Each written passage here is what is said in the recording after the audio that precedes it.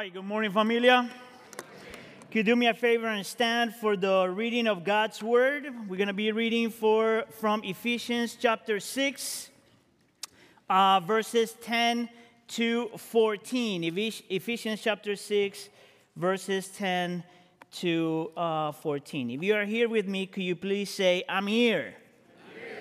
I had to do that, man, because the fact that you're here today with this crazy weather is a miracle in itself.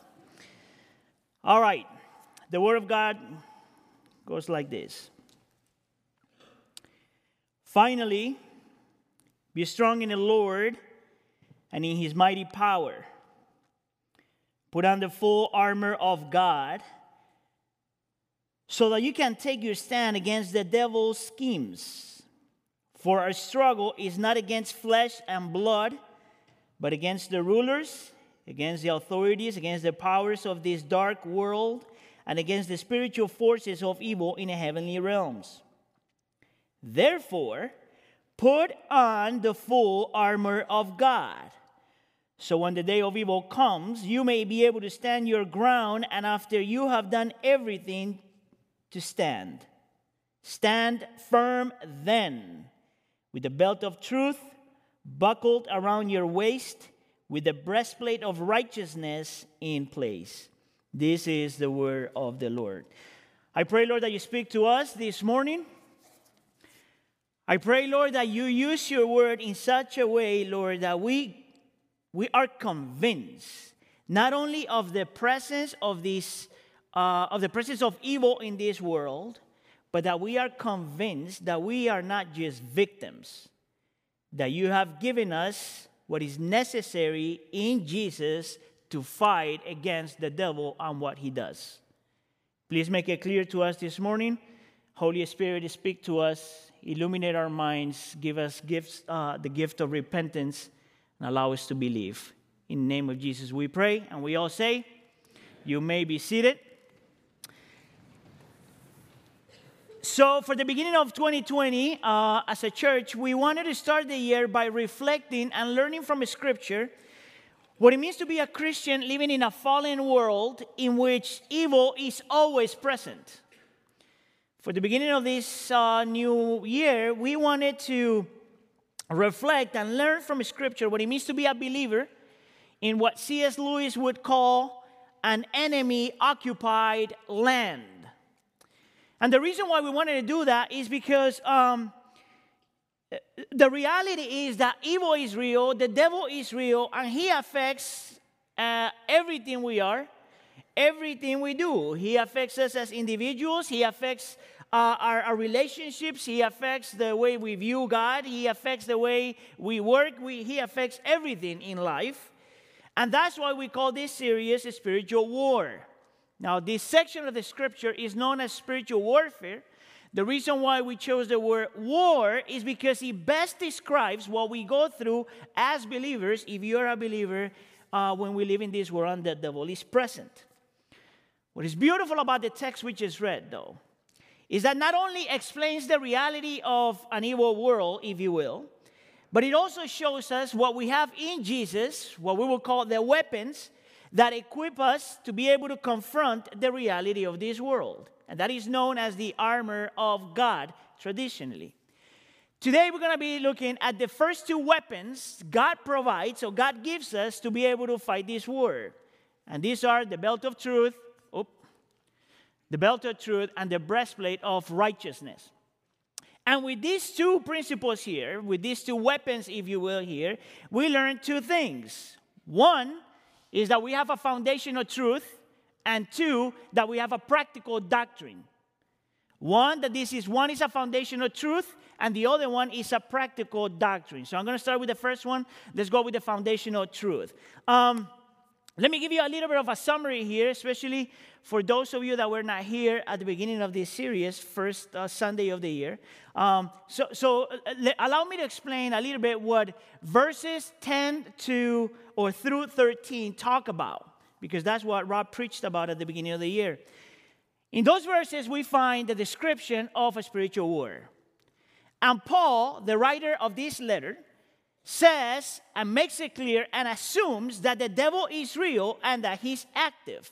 And we can see that in verse 11 when he says, put on the full armor of God so that you can take your stand against the devil and his schemes. Now, in verse number 12, verse 12, Paul describes in even more detail the devil's activity. And he uses words such as rulers, authorities, powers of this dark world, and spiritual forces of evil in the heavenly realms.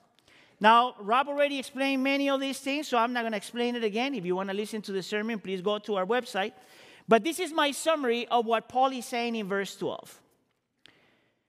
That the devil is real, that he's active, and that he works in people, through people, and outside of people. That the devil is real and is active, and he uses people, he uses systems, he uses social structures, he uses ideas to make your life miserable and to ruin this creation. That is the simple explanation of that. And then Paul argues that no one can escape that reality. That we all gonna face the devil. That we all gonna be engaged in a spiritual war. And he makes it extremely clear in verse 13. Therefore, put on the full armor of God so that when the day of evil comes. Notice that it doesn't say if the day of evil comes, but when the day of evil comes. The devil is real. He's active. He works in people, through people, and outside of people. And no one escapes that reality. Happy New Year. That's just what it is. That's all the description from verses 10 to 13. So the question, of course, is what do we do then?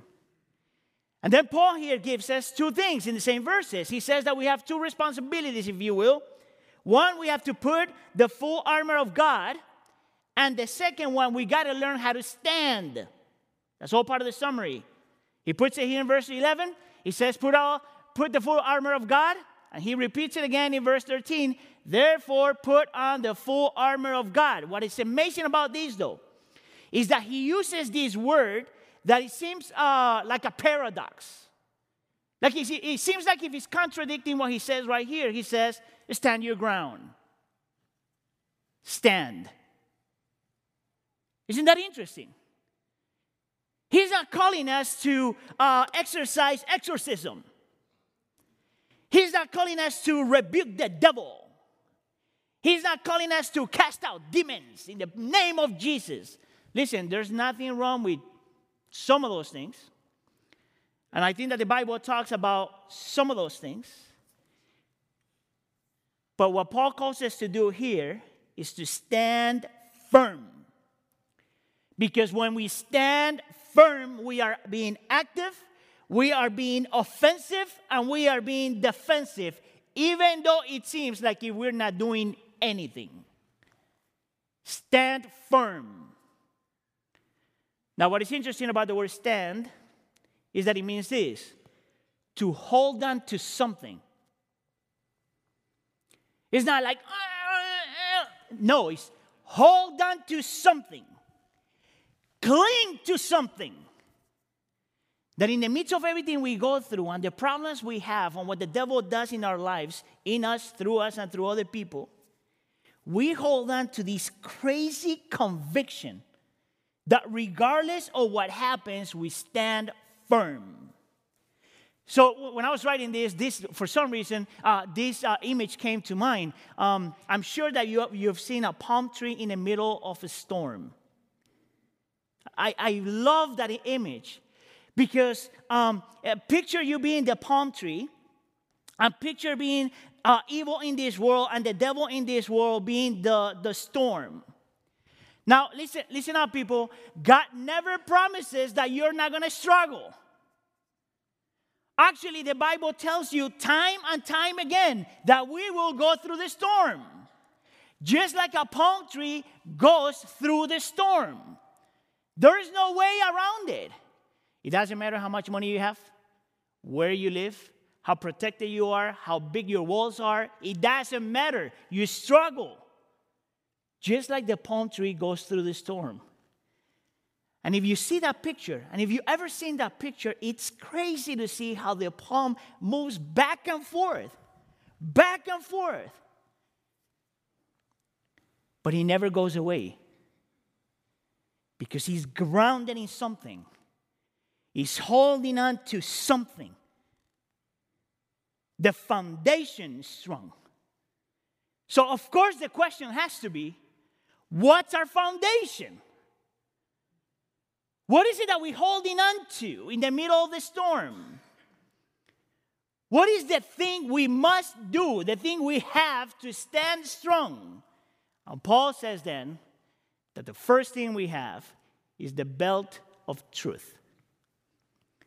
Stand firm in the belt of truth. And here he starts describing the armor of God. You know what's super interesting though?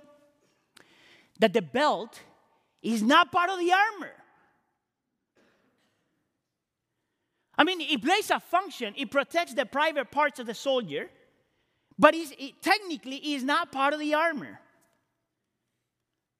I would say, and the way some scholars would describe this, is the belt was the thing that came before everything else, and the belt is what held everything together.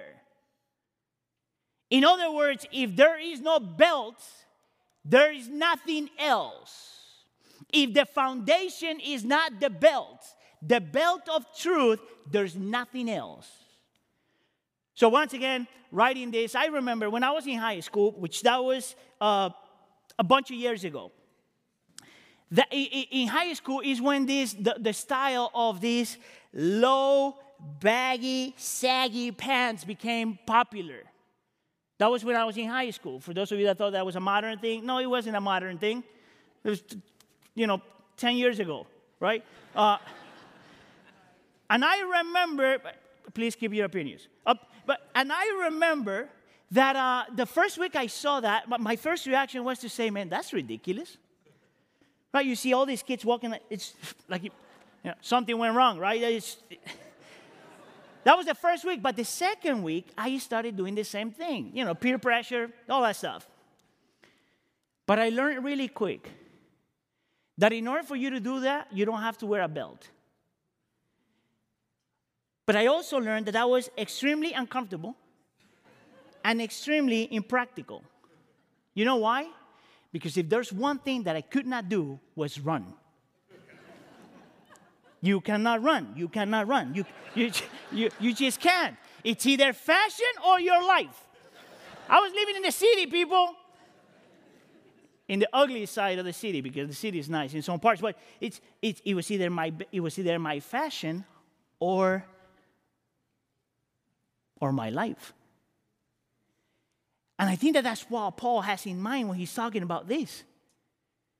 He's saying the most foundational thing, the things that hold everything together, the thing that keeps you grounded, must be the truth of God, must be the Word of God. Now, this is the crazy thing, that when scholars are studying this passage, there's this division. Some scholars would say, well, what Paul means by the truth here has to be a scripture. And I would say, amen.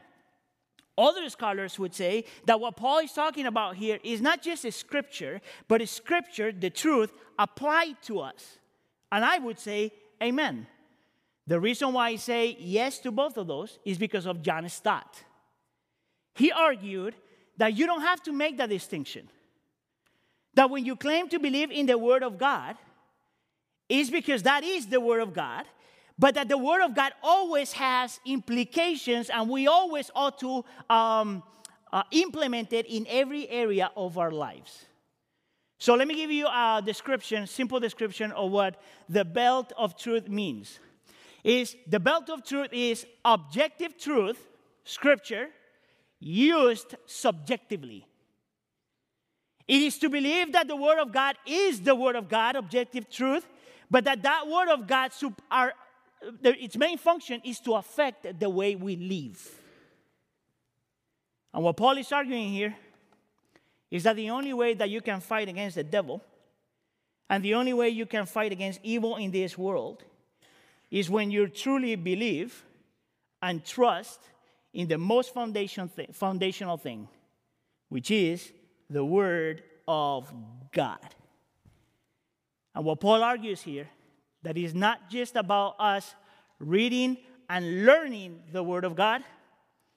It's about learning to let the Word of God read us and affect us. That is not just about knowing and confessing that this is the Word of God, but that it is about us trusting in its sufficiency and its power. That this is not just a book, but that is sufficient and that is powerful. Listen to the words of Rosaria Butterfield, of this writer and Bible teacher, an amazing lady. She says this: the internal mission of the Bible is to transform the nature of humanity. If God is the creator of all things, and if the Bible has his seal of truth and power, then the Bible has the right to question my life and culture and not the other way around. In other words, we submit to the Scripture, not the Scripture submits to us. Listen to R.C. Sproul, a great theologian and pastor that passed away last year. I think that the greatest weakness in the church today is that almost no one believes that God invests his power in the Bible. You heard that? God invests his power in the Bible. Everyone is looking for power in a program, in a technique, in anything and everything except where God has placed it, his Word. The most foundational thing. The most foundational thing. There is a reason why we are called a Bible church. There is a reason why we believe in life groups. Because that's where we learn the Bible and apply the Bible. That is the reason why we believe in small groups, some sort of community. So we learn the Bible, apply the Bible, learn the Bible, memorize the Bible, breathe the Bible. You know, there's something that I find amazing in Paul's writings here, because when he talks about the devil, he doesn't use words that we find all throughout the Scripture. So, for example, he doesn't call the devil the accuser, which is one of the names in the Bible, the adversary, the enemy, the evil one, the murderer, the prince of the power of the air. He doesn't call him Satan. He doesn't call him the tempter. He calls him the devil. You know what the devil means? Liar. The devil, the word devil means deceiver. That's why he's also called the father of lies. Now let me ask you something. If you don't know what the truth is, how do you know what a lie is? If you don't know what the word says, how do you know when the devil is doing something with you? Interesting that the word schemes there, the devil schemes, is where we get our word method. In other words, that the devil has different methods to trick people and to affect people. And once again, the question is, if you don't know what the truth is, how do you know what a lie is? I don't know if you know this, but when people are being trained to learn how to recognize what a false bill looks like, before they show the person a false bill, they have this person spend hours and hours and hours learning what a true bill looks like first. Do you know why? Because if you know what truth is, it is so easy to identify what a lie is. Let me tell you why that's so important for you today. And why it's so important for the church today. Because there's a whole generation of people that think that when we come to the church, that when we read the Bible, that when we spend time together, and that when we pray together, we're supposed to experience this warm glow all over. It's like, Listen, and there are times in which we feel things like that. But that is not the primary reason why we approach the Bible. We approach the Bible because that's how we get equipped with the truth. Even if you don't feel anything. It is only when the truth of the Word of God is foundational that we can fight against evil and the devil. It is only when we truly believe in the sufficiency of the Word of God and in the power of the Word of God that we can stand against the devil. It is only when we apply the truth of God to the most intimate areas of our lives that we are able to stand against the devil. That's why this is the most foundational truth. Everything else is secondary. So you don't have to listen to me. Listen to Paul. Point 1. Point number 2. Paul not only now he is going to start giving us the weapons, and he gives us one practical doctrine. And it's one of the doctrines that flow out of this foundational truth, which is the doctrine of justification by faith alone. And I'm going to explain what that means in a second. That's exactly what Paul means in the second part of verse 14 when he says, "Stand firm then, with the breastplate of righteousness in place." Now here, just like the belt of truth, there's an objective component and there's a subjective component. The objective component of the righteousness Paul is talking about here is that righteousness that God gives us if we have placed our faith in Jesus Christ. What that means is that if you have placed your faith in Jesus Christ, you are declared righteous before God. You are right with God. That's the objective part. The subjective part is that says that those of us that have been justified before God in Jesus, He turns us into righteous people. Righteousness given, in righteous people we become. I want to give you a few verses because from this one I don't have the whole explanation, but look at 2 Corinthians chapter 5. It says, God made Him who had no sin to be sin for us, Jesus, so that in Him, in Jesus, we might become the righteousness of God. This is what he's saying. That positionally, this is a little bit of a class, okay? So bear with me. That positionally and legally, before God, you are forgiven by faith alone.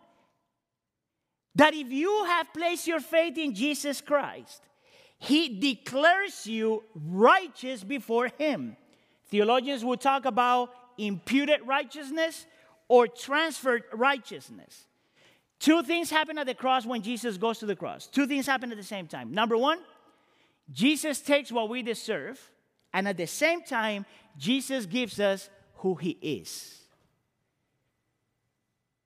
I know a person that wrote a song called Beautiful Exchange, The Great Exchange. What is it called? Glorious Exchange. If you don't know who that is, that's Jonathan and Sarah.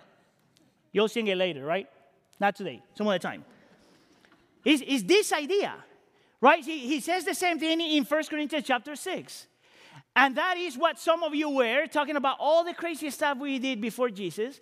But you were washed, means declared clean. You were sanctified, meaning you were separated for God. You were justified in the name of Lord Jesus Christ and by the Spirit of our God. Look at Romans chapter 3. God is the one that justifies those who have faith in Jesus. This is all theology, people. And this tells you that God gives you something that you didn't work for, that you cannot purchase, that you cannot earn. It's only given to you when you place your faith in Jesus Christ. This tells you that God declares you righteous because of what Jesus did. That tells you that Jesus, when he went to the cross, he gets treated as the guilty one, and the guilty one, you and me, get treated as the innocent one. This is what tells us that if we have placed our faith in Jesus Christ, God sees you in Jesus and through Jesus.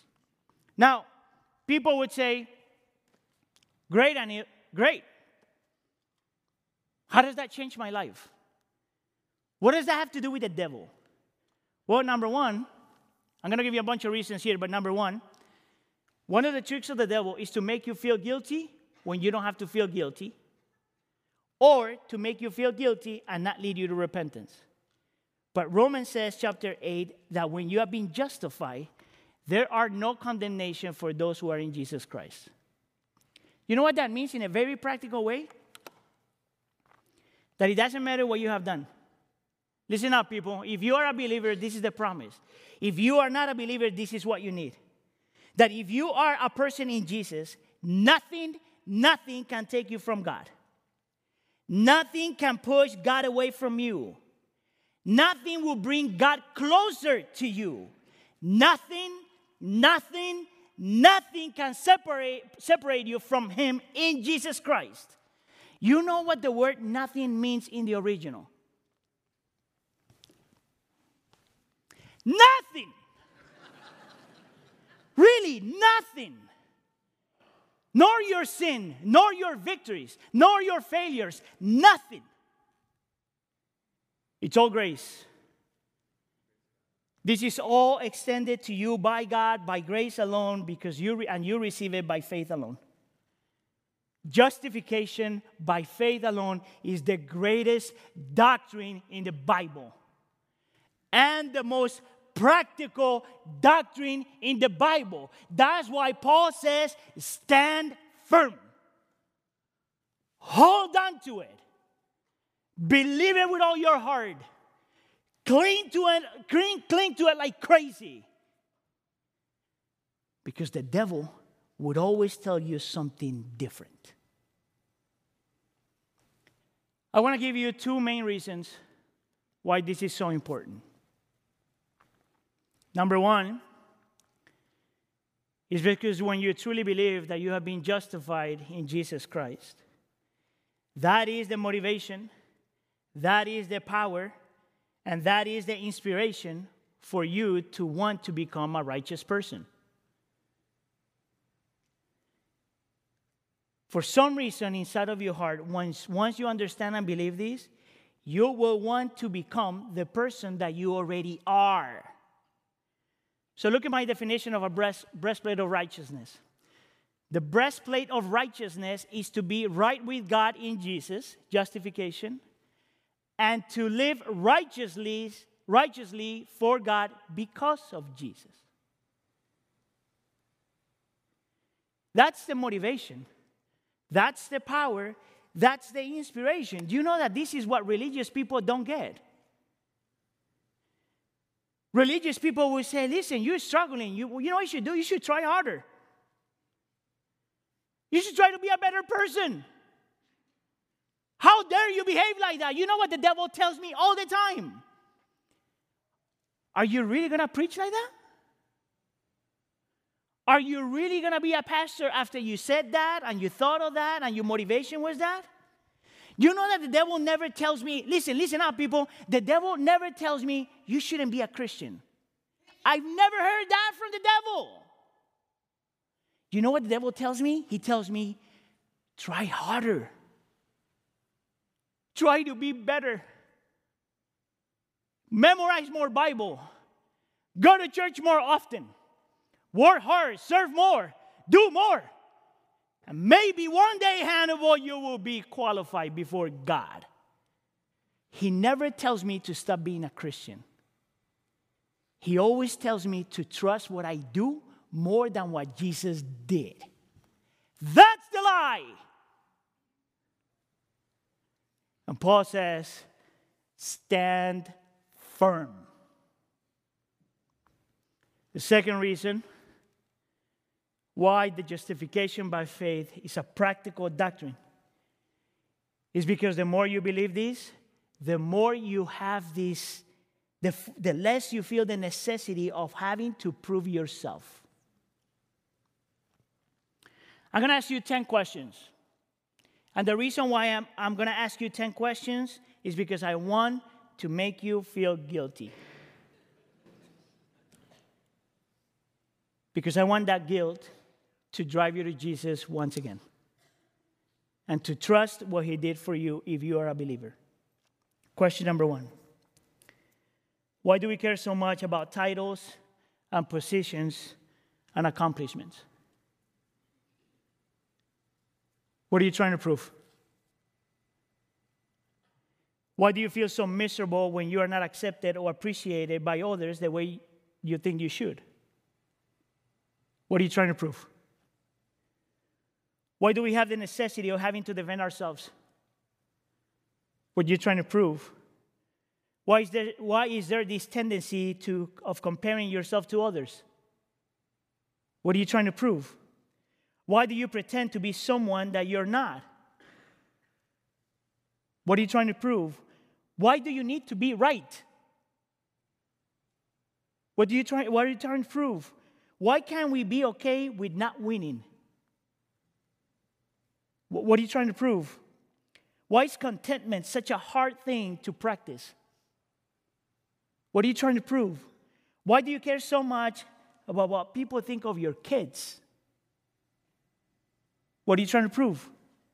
Why are you so afraid of being unnoticed? What are you trying to prove? The answer is this. We do all of that because we forget. We forget that God is big and people are small. We forget that the opinion that matters is what God thinks of us. We forget that because we are in Jesus, God delights in us. We forget that in Jesus we are precious to him. We forget that God loves us just as much as he loves Jesus because we are in him. We forget that even when no one notices, God always does. We forget that even when we are being ignored, he never ignores. We forget that we don't need to justify ourselves because we have been justified in Jesus.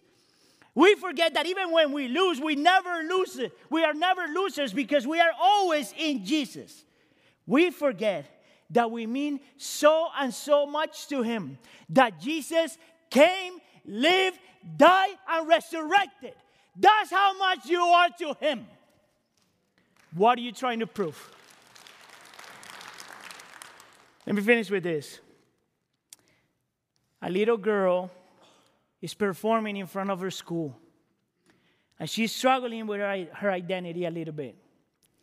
She finished the performance and everyone loved it. And the mom says to her, "Can you see how much they like you?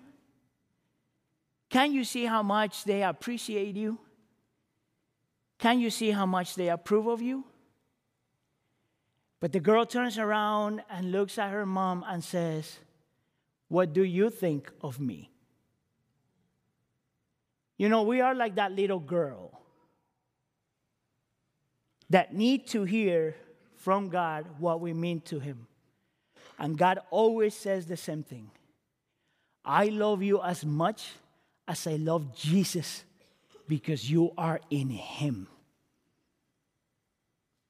See, we need a foundational truth. The Word of God objectively and the Word of God subjectively. And we learn how to do that when we start with justification by faith alone. Do you believe that? Do you have that? Let's pray.